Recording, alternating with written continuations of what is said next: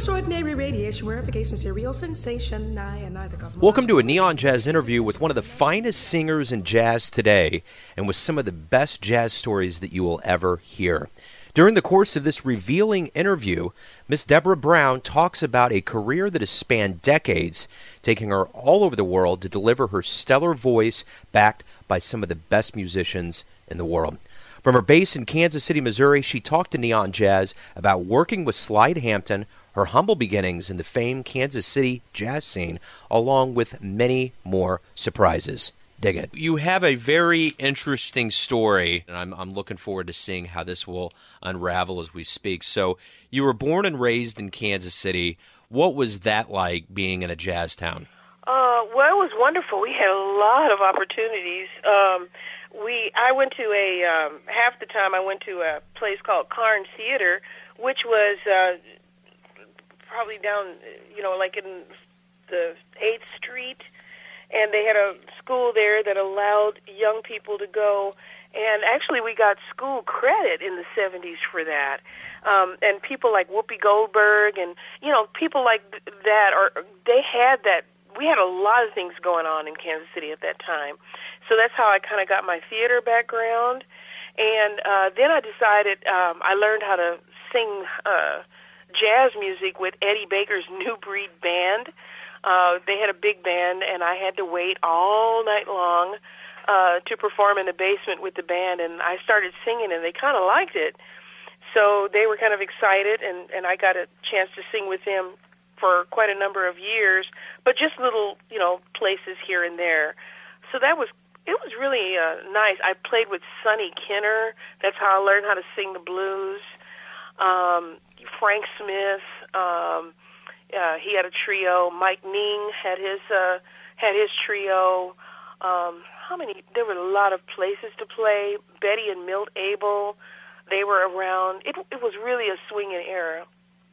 So it sounds like you were baptized by fire, being around all of these folks like Sonny Kenner and all of these that kind of got you, ingrained in the music scene. They were so nice. Everybody was so nice. Everybody wanted to share and teach you things, and they were encouraging. It was really nice. Maybe that's the reason why the jazz organism is so strong, because people do have that spirit of lending and helping, and it sounds like a really nice community. Oh, it's not nice anymore. Oh, is that right? Not saying that, but well, it's kind of cutthroat now because money's tight. You know how it is when you got the fish, and the pond is drying up, and everybody's on top of everybody else. So yeah, but there is a lot of more education now. There was no education when I went to UMKC. They had 3 jazz musicians there. And they had long hair, and they were going around trying to look cool, and they weren't. But everybody else had to learn how to play classical music. That's how we were trained. Sure. There was no jazz in the university at that time. Right. So, the music that you learned, jazz, if you wanted to learn jazz or blues, you had to go to the clubs and go to the places where the musicians were. So now everybody gets an education, and now there's a lot of people out there working. So, the pond is getting muddy.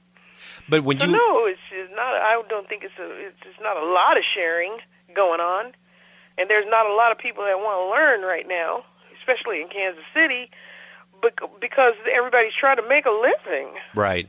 That's how I look at it. So I don't mean to be negative, but that's just kind of how it is to me. No, I understand, and I get that feeling that back in the day, so to speak, maybe 2 or 3 decades back, you did actually have to go into a club to learn how to do it, whereas now you can go to a university and get that education.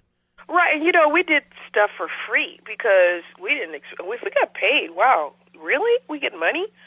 It was kind of like that in those days. The musicians that I was playing with, it was all about the money. But, for people that were coming up like me, boy, if you slipped me a few bucks, I was like, really? I make money? We had to pay for $120 down at the top of the Hilton. That was my first, kind of professional job where I actually had a band. Sure. $120 a week. Wow. Is what I made. Wow, that's crazy. That was good money in those days. Oh yeah, absolutely. Let me and then I hired some musicians, and then I got I got the to manage all the money and pay the musicians. I've always wanted to pay the musicians a fair wage. So, Sure. And one of the first ones I hired down there was Everett DeVan. Uh-huh. That's great. Let me go. Hello? I'm here. I want to go back to the beginning of things when you started singing. Talk to me about your family. How did they influence you getting into music, and what kind of influence have they played on you? Well, I had a very clever mother. We came from lower middle class family.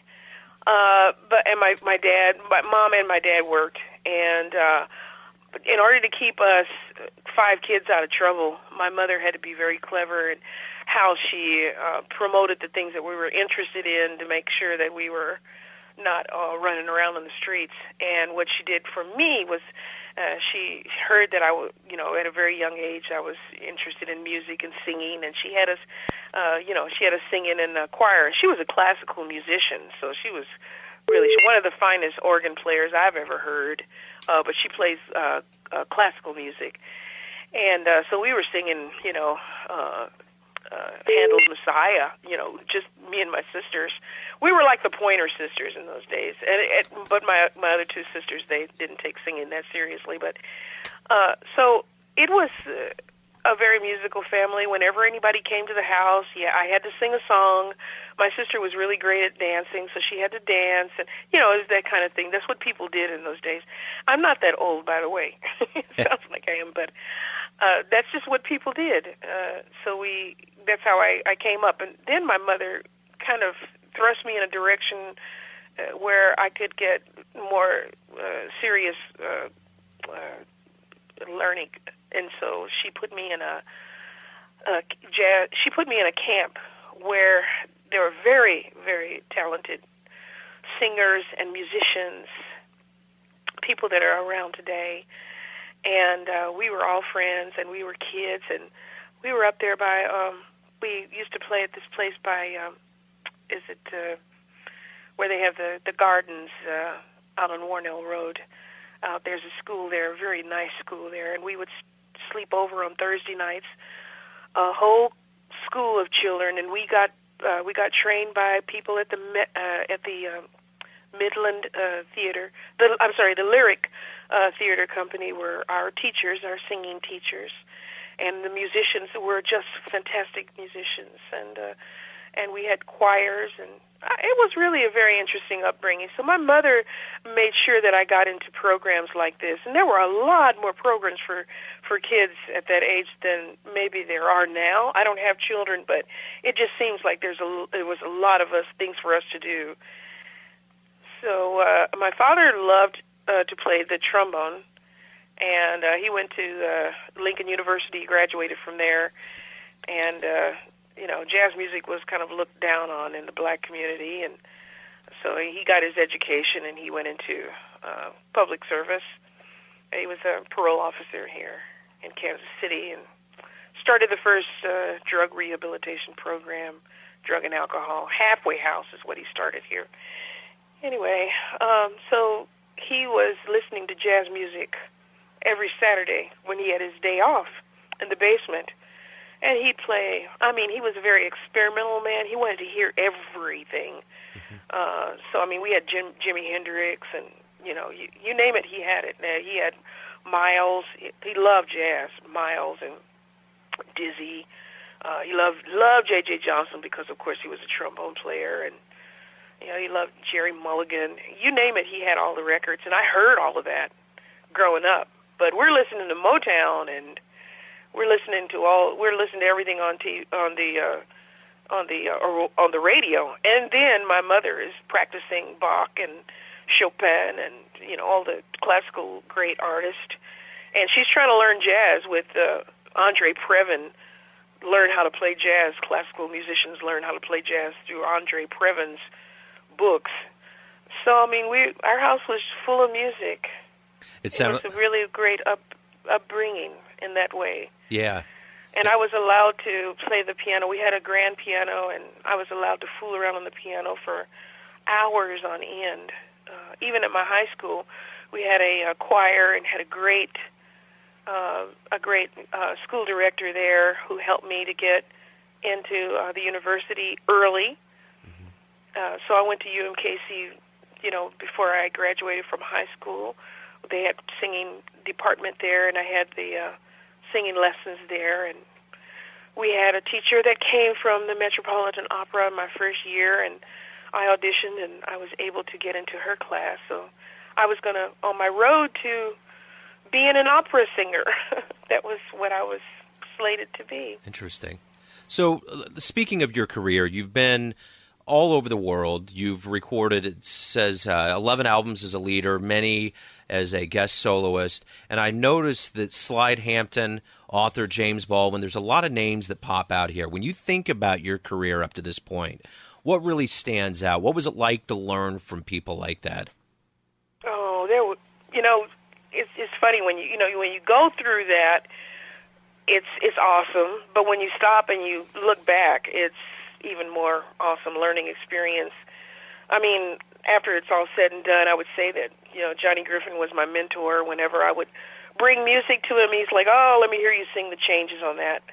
I mean, who else? I mean, that was awesome. He was great. He was a great mentor, and I loved the way he formed his music. Having worked with Monk for so many years, and the Little Giant, as they call him over there, and the way that his writing style. I sing a lot of his music. Helped me analyze how he was think. He thinks backwards. Anyway. It's different. It's a simplistic way of saying is that he writes backwards. Mm-hmm. He doesn't write forward. He writes backwards. So that was a wonderful experience. But when I think about him, and I had made a record with him and Benny Bailey, Ed Thigpen, who used to play with Oscar Peterson Trio, Red Mitchell, who played with Sarah and Billie Holiday. I mean, all these guys in the studio together, and it was wonderful. Yeah. Absolutely. And then I was thinking about Dorothy Dunnigan was a great pianist, too. She could play absolutely everything from boogie woogie to, the classical greats. And she was wild. And she would look at me, and I would go to the dressing room after the concert, because I played in a lot of festivals. And she would be in the dressing room, and I would say, "Well, the band. What do you think about these guys? These are like local guys." And she would look at me and just shake her head like, "Nah." She was really tough on musicians, but there was a few that she really, really liked that she got along with, and she got along with Red Mitchell very well. And she and Red were in New York, and they were auditioning drummers for the upcoming date. And she looks at this young man coming in, and he's got all these drums, and he's just playing all over the place trying to tune his drums. Meanwhile, Dorothy is looking at Red Mitchell, and she's like shaking her head, no way. And she walks out. And then the drummer looks at Red and said, "Hey, what's going on? When is the audition?" He says, "Oh, you've already had the audition. It's over." Things like that. She was a very, very funny woman. That's nice. So when I think about people like that, James Baldwin, that was a highlight, too, because he was a fantastic, he's a fantastic writer, but really his interviews were extremely interesting. And even though he'd have a whole bottle of fifth of scotch, he was so lucid, and his thoughts and his words, the way he used words, was masterful. Absolutely. I felt so sorry for him because, he was just basically telling the truth about society, but nobody wants to hear that. So he had a lot of death threats on him, and that was really sad to see that he was kind of drowning his sorrows because he just wanted to be accepted. Yeah, absolutely. That was kind of sad, but that was the only record that he ever made with his voice, and he always wanted to sing. So he sang Amazing Grace. And he'd been drinking pretty heavily that day, and he sang it all by himself a cappella, and Bob Stewart was playing the tuba, and every chorus was maybe 3 steps lower and several paces slower. So it was really very out and very unusual, and Bob got around that music and just played right along with him, and it turned out to be really amazing to me. Anyway, and then just to hear his voice reciting his poetry on record was really nice. It was a really great record. Yeah. So working, and recently I worked with Lee Konitz a couple of years ago, standing next to him and playing one of my favorite songs, Publicity, Miles Davis tune, because he was on that record, Birth of the Cool. Yeah. And it was just wonderful to play with him and feel the timing, and I really learned so much. All these guys have a feeling when you're on stage with them that you can't really put your finger on, but it's the way they played together, and the fact that I was kind of on the cusp of those guys going off, because most of them are dead now, but just the way they felt when you played with them was very extraordinary. It doesn't, it's something that can't really quite be duplicated. And I would say even that with Bobby Watson. Bobby Watson also has that Kansas City lilt, and the way that he plays, because he has also been with so many guys that have played together. When you play with people in the same era, they have a way of playing that no other generation or era will be able to duplicate, because something new has happened. So it makes it really interesting to straddle two eras. Yeah, so want me to go on and on.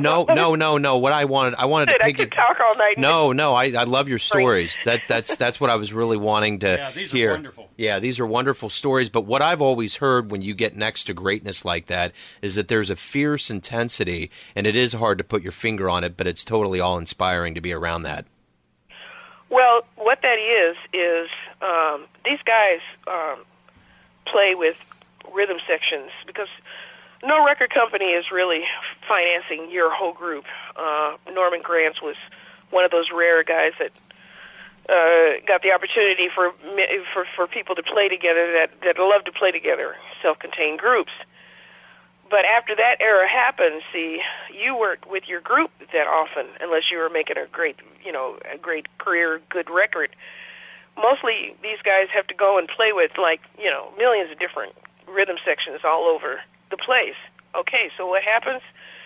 Are you going to be, and some of them are really bad. Some of them are great, but some of them, and I would say most were really bad. Mm-hmm. So what Johnny Griffin taught me was, no matter what you hear, you got to be yourself, and you got to play, and play as strongly as you can, and just do your thing, and don't worry about the train wrecks happening behind you. And that determination to get your art out there and just be out there. I mean, today a lot of groups would cringe to hear me say things like that, but if that's the way you have to make your living, and you can play your music that way, and you have originals that you have to present to the audience, you'll pretty much play with anybody in any circumstances in order for your music to be heard. And that's kind of how it was in those days, even though it's a little different now, and people suffer in order for their entire self-contained group to be on stage.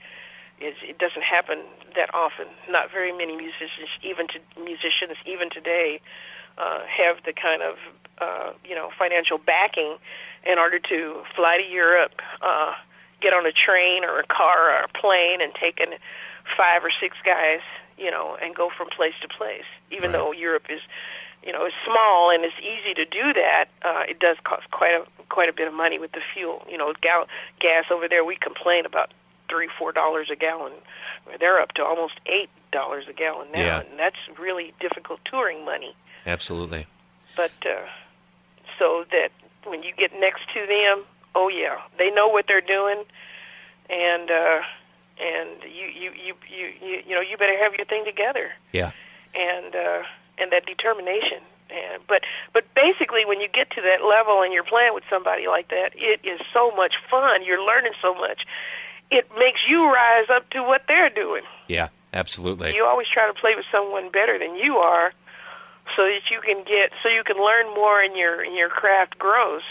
I learned that actually from a very strange guy, Billy Mitchell. Billy Mitchell played with Duke Ellington's orchestra, and a lot of people probably don't know him, but I did a tour with him, and it was just awesome to play with this guy, and he plays saxophone, and it was,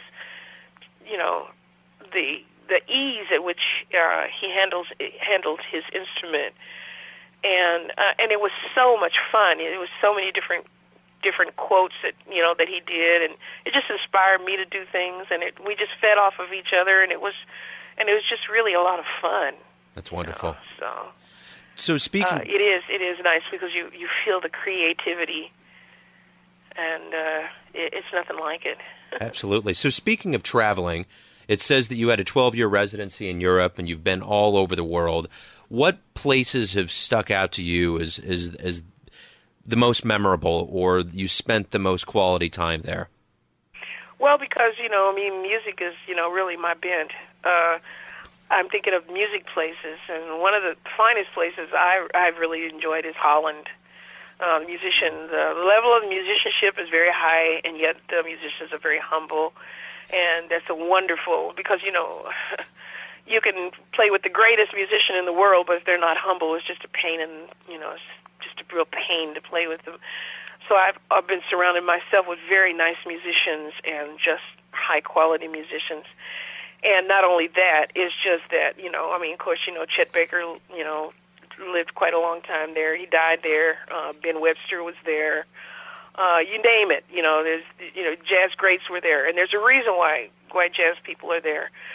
Also Copenhagen, but for me, actually, it was a place where a lot of, expats were, musicians were there. Paris, but Paris is not very interesting to me. But Sweden also is a really beautiful place.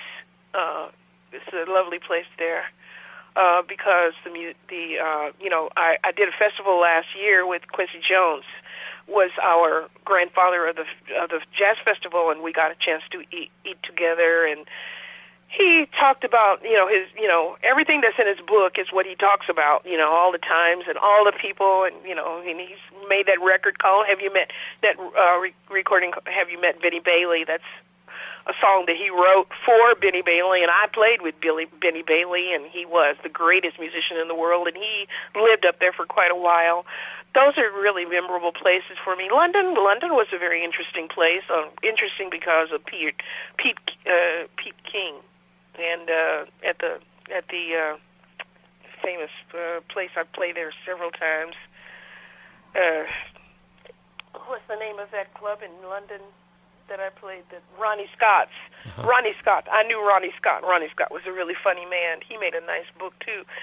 But all of those musicians there, and what was nice about that was I got a chance to play opposite Joshua Redman. It's nice to be able to play with these different musicians because you have to play two shows. There's always two acts that are there, so you get a chance to to have fun. So Joshua Redman, who was quite an intense young man, very intelligent and whatever. Christian McBride, very funny, very funny guy. And then I also played opposite one of my favorite musicians who died not too long ago. And he sang Moody's Mood. Is amazing, James Moody. And that was fantastic, week or two at Ronnie Scott's. So that's a very memorable place because they love jazz.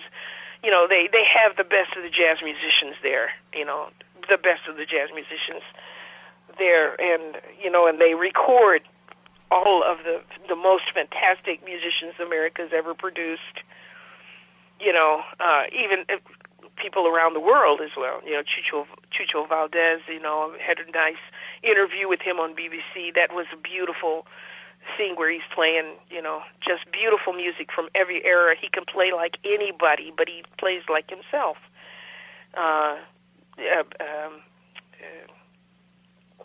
Anyway, I feel like I'm rambling. No, these stories are intriguing. I love it. They also did a fantastic program on James Baldwin, which I wish they would show those kind of things here in America, so America could really learn about our past. Yeah.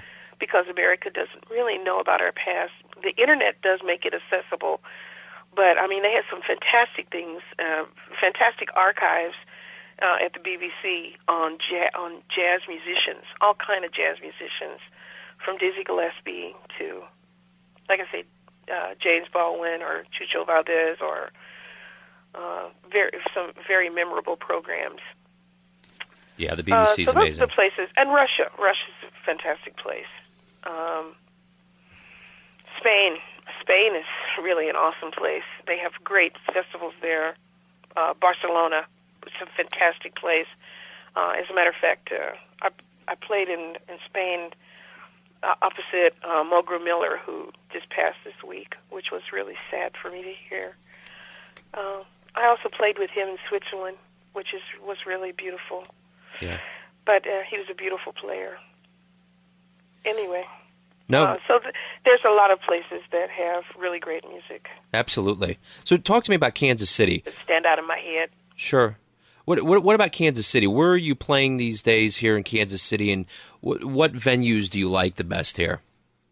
I'm really excited. From the moment that they probably put the shovel in the dirt at the Kauffman Centers where I really wanted to play. And I get the opportunity to play there on September the 20th, and with a big band. And I'm so excited because I play with a lot of big bands, and this is a good big band. So that is something I'm really looking forward to. And in Kansas City, I played the Blue Room a lot. The Blue Room is really modern, and it reminds me of the Bim House over in Amsterdam. And the Bim House in Amsterdam is where I go and break new music. And because it's a very experimental audience, they absorb well and they listen like with a pin drop. And so I break anything new there. So Kansas City, the Blue Room has the potential for that. It's not reached that yet, but it does have the potential for that. Mm-hmm. And it's just it's an awful lot of fun to play there because you can really get the audience going, and yet you can be as complicated as you want to, and you can be as simple and down home as you want to, and they absorb it. It's a great audience, and I like that. I think it was difficult. The Jardines place was very difficult for me. I had a hard time relating to the lady that booked the club, and I really wanted to make that kind of a place where I wanted to be, but because, we just couldn't, I do things on maybe much too emotional level, but I didn't feel comfortable there. But it wasn't. It was kind of a nice place to connect with an audience. Right. And I thought about opening up that club, but I don't know. That's too complicated. But I would love kind of have a place called Deborah's without it being Deborah's. That'd be wonderful. But I don't know how to run a bar. Isn't that strange? Yeah. I do know how to make drinks, but I don't know how to run a bar. And I thought, okay, if you want, the old joke they say, well, how do you, how do you get a musician to be a millionaire? You give him $2 million. There you go. So I thought it might be best for me not to go into the club business. Absolutely. But other places I like to play in Kansas City, those are really the only two, actually. I hope I'm not offending anybody by not mentioning other places I haven't been. Sure. No. And I actually haven't been in Kansas City too much. When I come here, I'm resting. I just rest here. Well, that's good. And then I just go out on the road. And I went out on the road every month last year. I took about 12 trips around the world and to Europe and stuff. And I'm just relaxing this half of and I start again in the summer. Wonderful. So let me ask you this: who are your jazz heroes? Who do you admire the most? Well, it's a long list of people because any kind of really good music is music that I really love. I know EST is a group from Sweden, and Ivan Svensson died three years ago. And I was really looking forward because I was on the festival in Sweden, and they died. I think they were the most innovative band, and I've heard bands get close to what they're doing, but they were the most innovative jazz band that I've heard so far, EST. And and I love trumpet and I love saxophone. So I love Bobby. Bobby's a beautiful player. We did some concerts in Spain this year, and just fantastic. And I love people that are gone, though. I really do. I love my Johnny Griffin and my Benny Bailey. I love them. And there's a lot of people I love. One of my favorites is Horace Parlan because of the feeling that I get with him. Horace Parlan played with Charlie Mingus. He's made a lot of records with Archie Shepp, but he makes beautiful records by himself. Beautiful. It's this lovely kind of music, and swinging and hard blues. I could make a whole list for you because there's so many people I love. Love Nancy King. She's one of my favorite singers. She's a beautiful singer. Nancy Moreno. I love Diane Reeves. She's a beautiful singer. And I love some pop singers too. You know, right now I'm listening to Justin Timberlake's new record. I love that music. It's really nice. Yeah. And I like a lot of European acts that maybe nobody's heard of, but I like my band. I love all the people that I work with, and they're just excellent. I have different. I guess what people would say is I have different teams around the world that organize concerts for me, and I lend them my name so they can get the concerts easier. And we create music and make records. And I've got a team in Holland, and they're great musicians. Rob Van Bovel, great pianist. I've got a team in Sweden, Andreas Peterson, who's a great guitarist, and just everybody on every chair is beautiful. I've got a nice team in Russia, Yakov Okun, beautiful player that I think is doing some things here in the United States with what's that record company? That Dutch record company, that American record company that has all the Dutch people on it. Oh no, okay. Anyway, in any event, and Joris was a part of that. Joris Tapo was a part of that. In any event, I have another team that's in London and Spain. Stephen Keogh, lovely guy, lovely drummer, Irish drummer. So I don't know. I'm so absorbed in their music, I barely really get a chance to get toward others. So those are some of my top favorites, and I like a lot of different kind of music. Love Barbra Streisand. I think Barbra Streisand is a great singer. Yeah. And I can't think of anything. I like Olene Adams. She's a great singer. I like a lot of different people. That's wonderful. But for my jazz, I tend to like hard bebop. I love Charlie Parker and Hot Lips Page. Yeah. People like that from the past. I love that kind of music. Anyway, so that's some of my, just skimming the surface. It goes much deeper than that. Sure. So let's get back to you. I want to know what some of your short and long-term plans. You talked about kind of resting in KC before going on the road. What plans for albums and touring and festivals do you have coming up?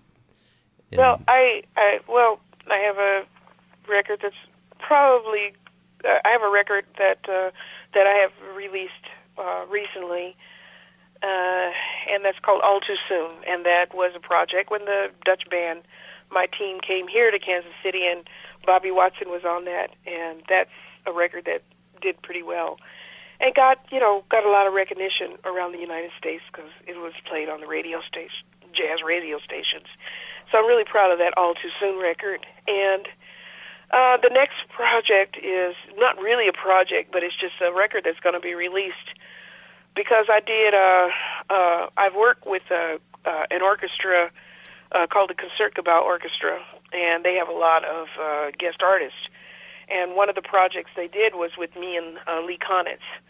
So they're going to release that, which I'm really excited about. So I've got several songs on that and playing with him, and it was just very special, and the arrangements are very special. And of course, I've got this wonderful concert coming up in Brownsville, just right up the road, past St. Joe. Did I say that right? Oh, anyway, Brownsville. Don't blink because you'll miss it. But it's a wonderful venue. A lot of people go there. Artists from New York, classical music, theater music. They have jazz artists that go there. A lot of jazz musicians here in town know about it. But it's really a sweet little place, and you stay there for the weekend and kind of hang out in this mansion, and and you eat well, and you play music in a little state-of-the-art room that probably doesn't hold more than 50 people, and it's just a wonderful weekend. So that's Brownsville, and that's in Nebraska, Brownsville, Nebraska. Yeah.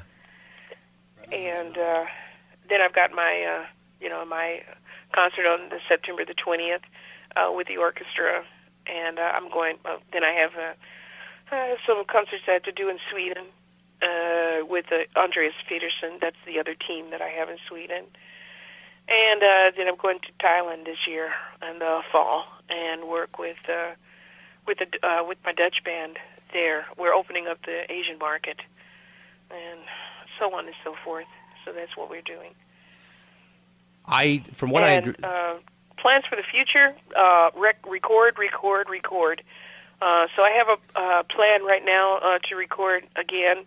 I was supposed to do it this spring, but I was so tired from all the traveling last year that I couldn't get my brain working. So I'm working on it now, new record, and I don't want to. I don't want to say what it is right now. Okay. But it's a theme record, and it's a record that nobody's ever done before, and I'm really excited about it. And it's going to be a mixture of American artist and Dutch artist. Wonderful. So that's my future plan.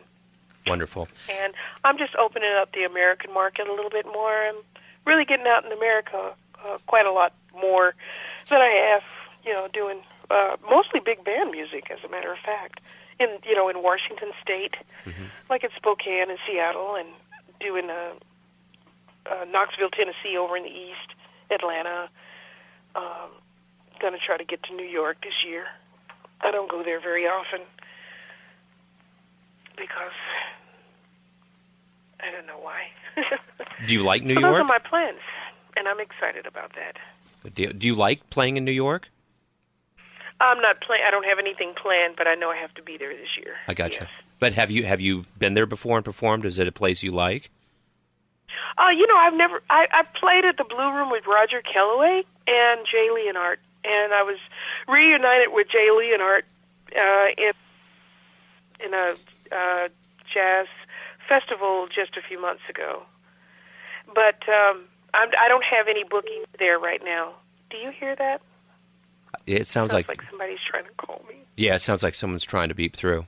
Oh yeah, but well, I got a few more questions for you, and I'll let you free. Oh no, that's okay. Don't worry about that. Oh no, that's fine. I had a few more here, and my next question is: you have a very storied life, very rich tapestry of history here, and I got a question for you. At this point in your life, is there anything that you would have done differently? No, I never look back. I always look forward. Oh, no, I've had my life has been, I can say, I love my life.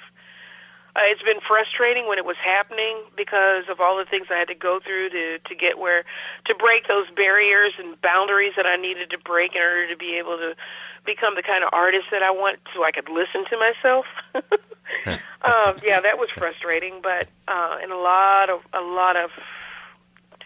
hours, just working and practicing, and the records that I had to make, all the records I had to make in a day or two, oh yeah. But I wouldn't change a thing. It's been really exciting and really a lot of fun.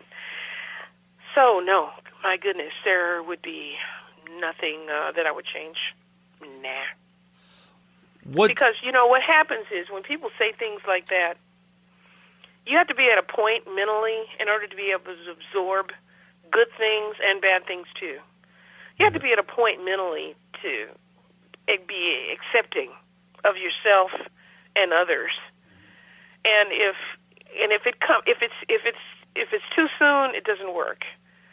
If it's too late, you've got regrets. But I think everything happens in the order that it should happen. There probably were a lot of opportunities or things that I maybe didn't move on, but I have really enjoyed my life, and I've lived kind of strange. It's difficult to be in this business for any length of time, and I've been in this business almost 40 years, and I've always had work.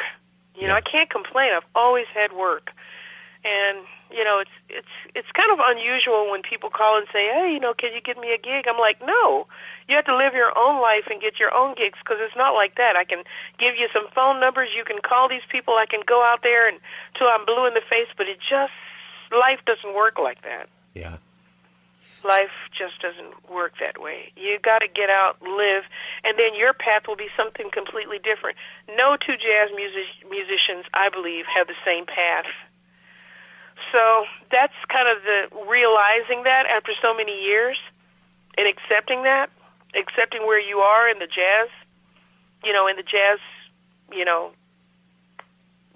life and the jazz hierarchy or whatever, wherever the jazz is. Mm-hmm. I just feel like, hey, look, I'm just trying to get the next gig. That's how I look at it. So in 40 years in the business, and one that is well-versed in storytelling, tell me the best story that you've ever encountered or experienced on the road. Oh, the best? I'll tell you a story. How's that? That's wonderful. I don't know about the best. Because this is the only, there's a lot of things that don't come to mind, but I got a phone call that Archie Shepp needed to have a singer at a jazz festival in a place called Leverkusen in Germany. So I love Archie Shepp. I always go see him with Horace Parlan because I love Horace. And I like the band. It's always an adventure. So I thought, okay, great, I'll play with the band. So I get it, and I was really tired, but I took it anyway. And then we drove all the way over to Germany, and we got there just in time to have a little rehearsal. And rehearsing and with his band doesn't even make sense. But we did it anyway. And so he's telling me when I'm supposed to come on. He says, now when you hear this line, and it goes like this, when you hear this line, shoo-doo-doo-doo-bop-bop, he says, now I'm going to do that a couple of times. When you hear that, you know that the song is going to end and you're on next. I said, okay, that's fine. And so we're going to hit it with this song. We're going to do this blues number, and you just do some blues things. I'm like, okay, whatever. And so he says, and then you're going to hit it with this nice, beautiful ballad, and then we're going to do this, and we're going to do that and that and then. Okay, fine. Everybody rehearses. We get on stage, and Archie plays this blowing saxophone solo for like 45 minutes. I mean, okay, maybe I'm exaggerating, 43 minutes. And I'm going, okay, am I ever going to go on? So finally he gets to this place where he's going,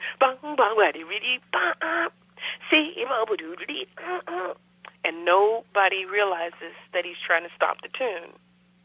So it goes on for like another 20 minutes. I mean, he was up there for almost an hour. Finally they stopped. They were so tired. When I get up there, we do the blues thing. So we stop, and this blues thing was okay. And he says, "Okay, now here you have. Now you do your song." So I start my song.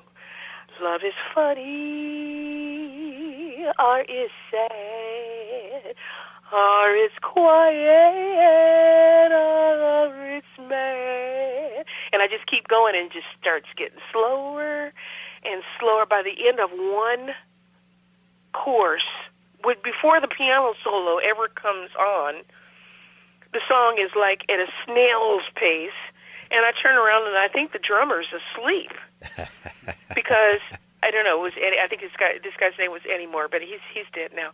But he was so tired that the song just came out long, and then Archie jumps on the stage and he says, And ladies and gentlemen, that's the show. We did 2 songs. I guess 3 if you count the blues. So That's a great story. That's my experience singing with Archie Shepp, and I just thought that was hilarious. That's At awesome. the time, it was like really very, very stressful, and I was trying every trick in the book in order to make this ballad not seem like it was going slower and slower and slower without, turning around like the typical singer, pick it up, pick it up, pick it up. So That's a great story. that was I guess that's one of my little horror stories. I've got lots of those. Oh, I'm sure. But that's the one that comes to mind. That's wonderful. So what was it like to give your autograph out for the first time? Oh, it's just kind of a surprise. You want my signature? And I kept thinking to myself, what could you possibly do with my signature? What is that? I think autographs are really weird. Yeah. But, I thought, but now, but how I look at autographs now is, this is my way of connecting with the audience. I love signing my CDs or signing things for people. I ask them about their life and, where they come from, and I hear some remarkable stories. So it really is very interesting to have that communication, and I like to stay afterwards for long periods of time and talk with people. Great. So what's the last album or song that you listened to before this interview? Let's see. What I have on now is before this interview. I was looking at Jeopardy. No, Wheel of Fortune. That's actually what I was looking at TV. Music-wise, I purposely didn't listen to music today, but it was on purpose. But listening to Dexter Gordon right now. Wonderful. Cool. Very cool. Yeah. Deborah, you're a fascinating person. I had no idea where the road was going to go, and it winded and went. And I hope it wasn't too boring. No. It's going on and on. But this was thank wonderful. You for for the interview. I really appreciate that. Yeah, I love all of you jazz musicians, and if I can just get a little bit more exposure and get your music out there, it's kind of like your father with the Saturday morning church, so to speak, where he introduced you to the music. I feel like that's very vital for people. I forgot to add that it was kind of I was jealous of the music, so it delayed my jazz education because it took my dad away from me. Yeah. Sure. Absolutely. Well, one more thing, speaking of your father, that I wanted to ask, based on the fact that he was a trombonist, was there something special about working with Slide Hampton? Yes, that was very special. That was another funny story. Yes, that was very special because Slide is such a giving person. We did our record. I did my first record with him. I did my first recording in Belgium was with Slide Hampton, and it was a 12-hour recording session. You get a little punch drunk after 4. Yeah, you do. And we stretched that out to 12. Wow. Okay, on the 12th hour, we were all so tired, and we were jumping at the Savoy, and I had this little special course and everything I was doing. I don't know where it came from, but it's just when you're next to people like that, then your imagination just flows. You're just very open. But when it came to the solo, we thought, oh, who's going to take a solo? And everybody was like, oh, I'm so tired. Is it possible? And then the drummer, who was the weakest part of the group, said, oh, I'll take a solo. And we went, oh, no, it's 12 hours. You better not mess it up. Anyway, so and it was in a studio where we couldn't see each other. So we get to the end. We get to the solo, and the drummer is taking the solo, and his time is so messed up. You don't even know where. You can't even feel one because he's like doing the drum solo of the century in his mind, and we all came in at the same time and kept it together until the end of the song. And we were just like, unbelievable, we did it. It's over. It's finished. And the drummer goes, Oh, I think I need to do that again. We thought, no way, you're not doing it. You're going to live with it. Well, the funny part is, because he's a friend of mine, and we got him off the drums. He's a great singer and very, very successful. He plays with Angela Kidjo. Anyway, he's a fantastic musician.